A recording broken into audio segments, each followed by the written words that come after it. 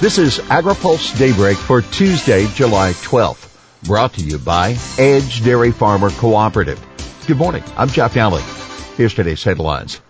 Rail disruptions continue in the second quarter. Organic farmer indicted for fraud, and EPA seeks comments on organophosphates. Rail service problems soar in the second quarter. The number of unfilled grain car orders shot up 231% during the second quarter of this year. That's according to an American Farm Bureau Federation analysis of government data. There were 204,000 unfilled orders in the second quarter compared to 62,000 during the same quarter in 2021. BNSF saw an increase of 546% year over year, while Union Pacific had an increase of 154%, according to the Farm Bureau. Most order delays are lasting 11 days or more, putting perishable goods waiting for shipment at risk of rot, and grain mills or livestock operations reliant on a steady stream of raw materials and feed in limbo, the AFBF analysis says. Most of the unfilled grain orders were concentrated in the upper Midwest and Central Plains. Rail speeds also fell in the second quarter, dropping to an average for all goods of 22 miles an hour, down 14% from the same quarter in 21. The average speed for ethanol and grains during the second quarter of the year was 21 miles an hour. Department of Justice says organic farmer defrauded buyers with non-GMO grain. A certified organic farmer in Minnesota who sold non-GMO grains labeled as organic has been indicted for defrauding grain buyers, the Justice Department announced yesterday. James Clayton Wolf of Cottonwood County repeatedly purchased non-organic corn and soybeans from a grain seller and resold the grain as organic product, the U.S. Attorney's Office in Minnesota said in a news release.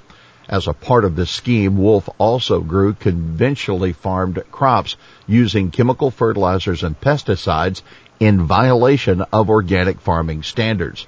Wolf received more than $46 million in payments from grain buyers between 2004 and 2010, the USAO said. He was charged with 3 counts of wire fraud. EPA requests comments on organophosphate petition.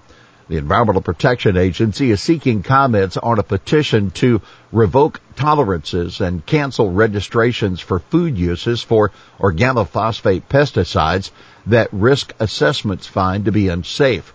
A wide range of groups submitted the petition in November, including United Farm Workers, Earth Justice, California Rural Legal Assistance Foundation, Farm Worker Association of Florida, Farm Worker Justice, and Green Latinos. Among the 15 OPs on which the petition seeks action are acephate, diazinon, malathion, and phosmet. The comment deadline is August 11. We'll have more AgriPulse Daybreak after this. AgriPulse Daybreak is sponsored by Edge Dairy Farmer Cooperative, the third largest dairy cooperative in the country based on milk volume. Edge is a powerful advocate in Washington for farmers throughout the Midwest. Dairy farmers have always been leaders in caring for the environment, and they continue to lead in addressing changing climate conditions. Edge believes environmentally focused policies affecting agriculture should be guided by farmers, grounded in science, driven by the market, and sufficiently flexible to allow for innovation at the farm level. Welcome back to AgriPulse Daybreak. Russia's retreat from island a boost for Ukraine grain exports.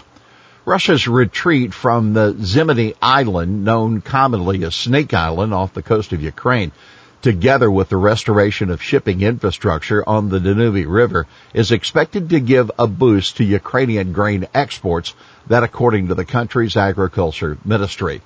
The island is off the coast and just north of the Sulina branch of the Danube River.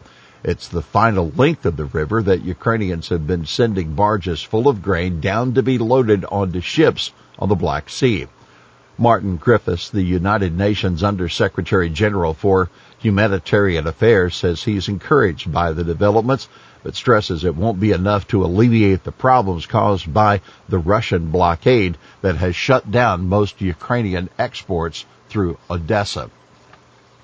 Washington Wheat Group submits comment on Inslee Murray draft report. The Washington Association of Wheat Growers urged Washington Governor Jay Inslee and Senator Patty Murray to reconsider their joint federal-state process looking into the possibility of breaching 4 dams on the lower Snake River in comment submitted yesterday. The group, which represents over 4,000 wheat producers, said the draft report released by Murray and Inslee last month, quote, significantly underestimates the impact dam breaching would have on farm families across Washington. They argue it ignores rising input costs, the impact of last year's drought, and volatile markets stemming from the current war in Ukraine. Now take note, the public comment period for Inslee and Murray's draft report closes today, bringing the duo one step closer to announcing their proposal for reviving salmon populations. Neither has officially taken a position on dam breaching. Garamendi seeks resolution soon on port talks. California Representative John Garamendi is predicting that more than 22,000 West Coast port workers and operators should reach an agreement soon on a new contract. In remarks yesterday at the AgriPulse Food and Ag Policy Summit West, Garamendi, a Democrat, said he's spoken with both sides recently and is optimistic about the talks. While the current contract has expired, both sides stated they believe that they will have a contract in short order, and there will be a contract that will increase efficiency of the port, said Garamendi. The representative's Northern California district stretches from Sacramento to the westernmost reaches of the San Francisco Bay Area. Senegal's new law seen as more welcoming to biotech approval. Senegal has adopted a new set of laws regulating biotechnology that are expected to allow the technology to flourish in the West African nation. That according to a new report from the USDA's Foreign Agriculture Service. The government is currently consolidating 18 separate implementing decrees for the law that, quote, will enable Senegal to comply with its international commitments and take the maximum benefit from the advantages offered by modern biotechnology. The 2022 law, unlike its predecessor in 2009, sets up paths to allow the entry, research, and commercialization of genetically engineered products, according to FAS.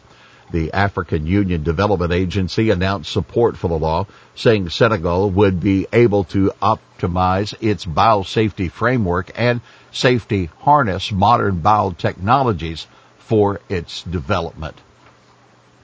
Well, here's today's He Said It. As food security mounts around the world, opening the Black Sea route is the best bet to mitigate global hunger. The world can't wait. That's Martin Griffiths, the United Nations Under-Secretary General for Humanitarian Affairs. Well, that's Daybreak for this Tuesday, July 12th. Brought to you by Edge Dairy Farmer Cooperative. For the latest news out of Washington, D.C., visit agripulse.com. For AgriPulse Daybreak, I'm Jeff Alley.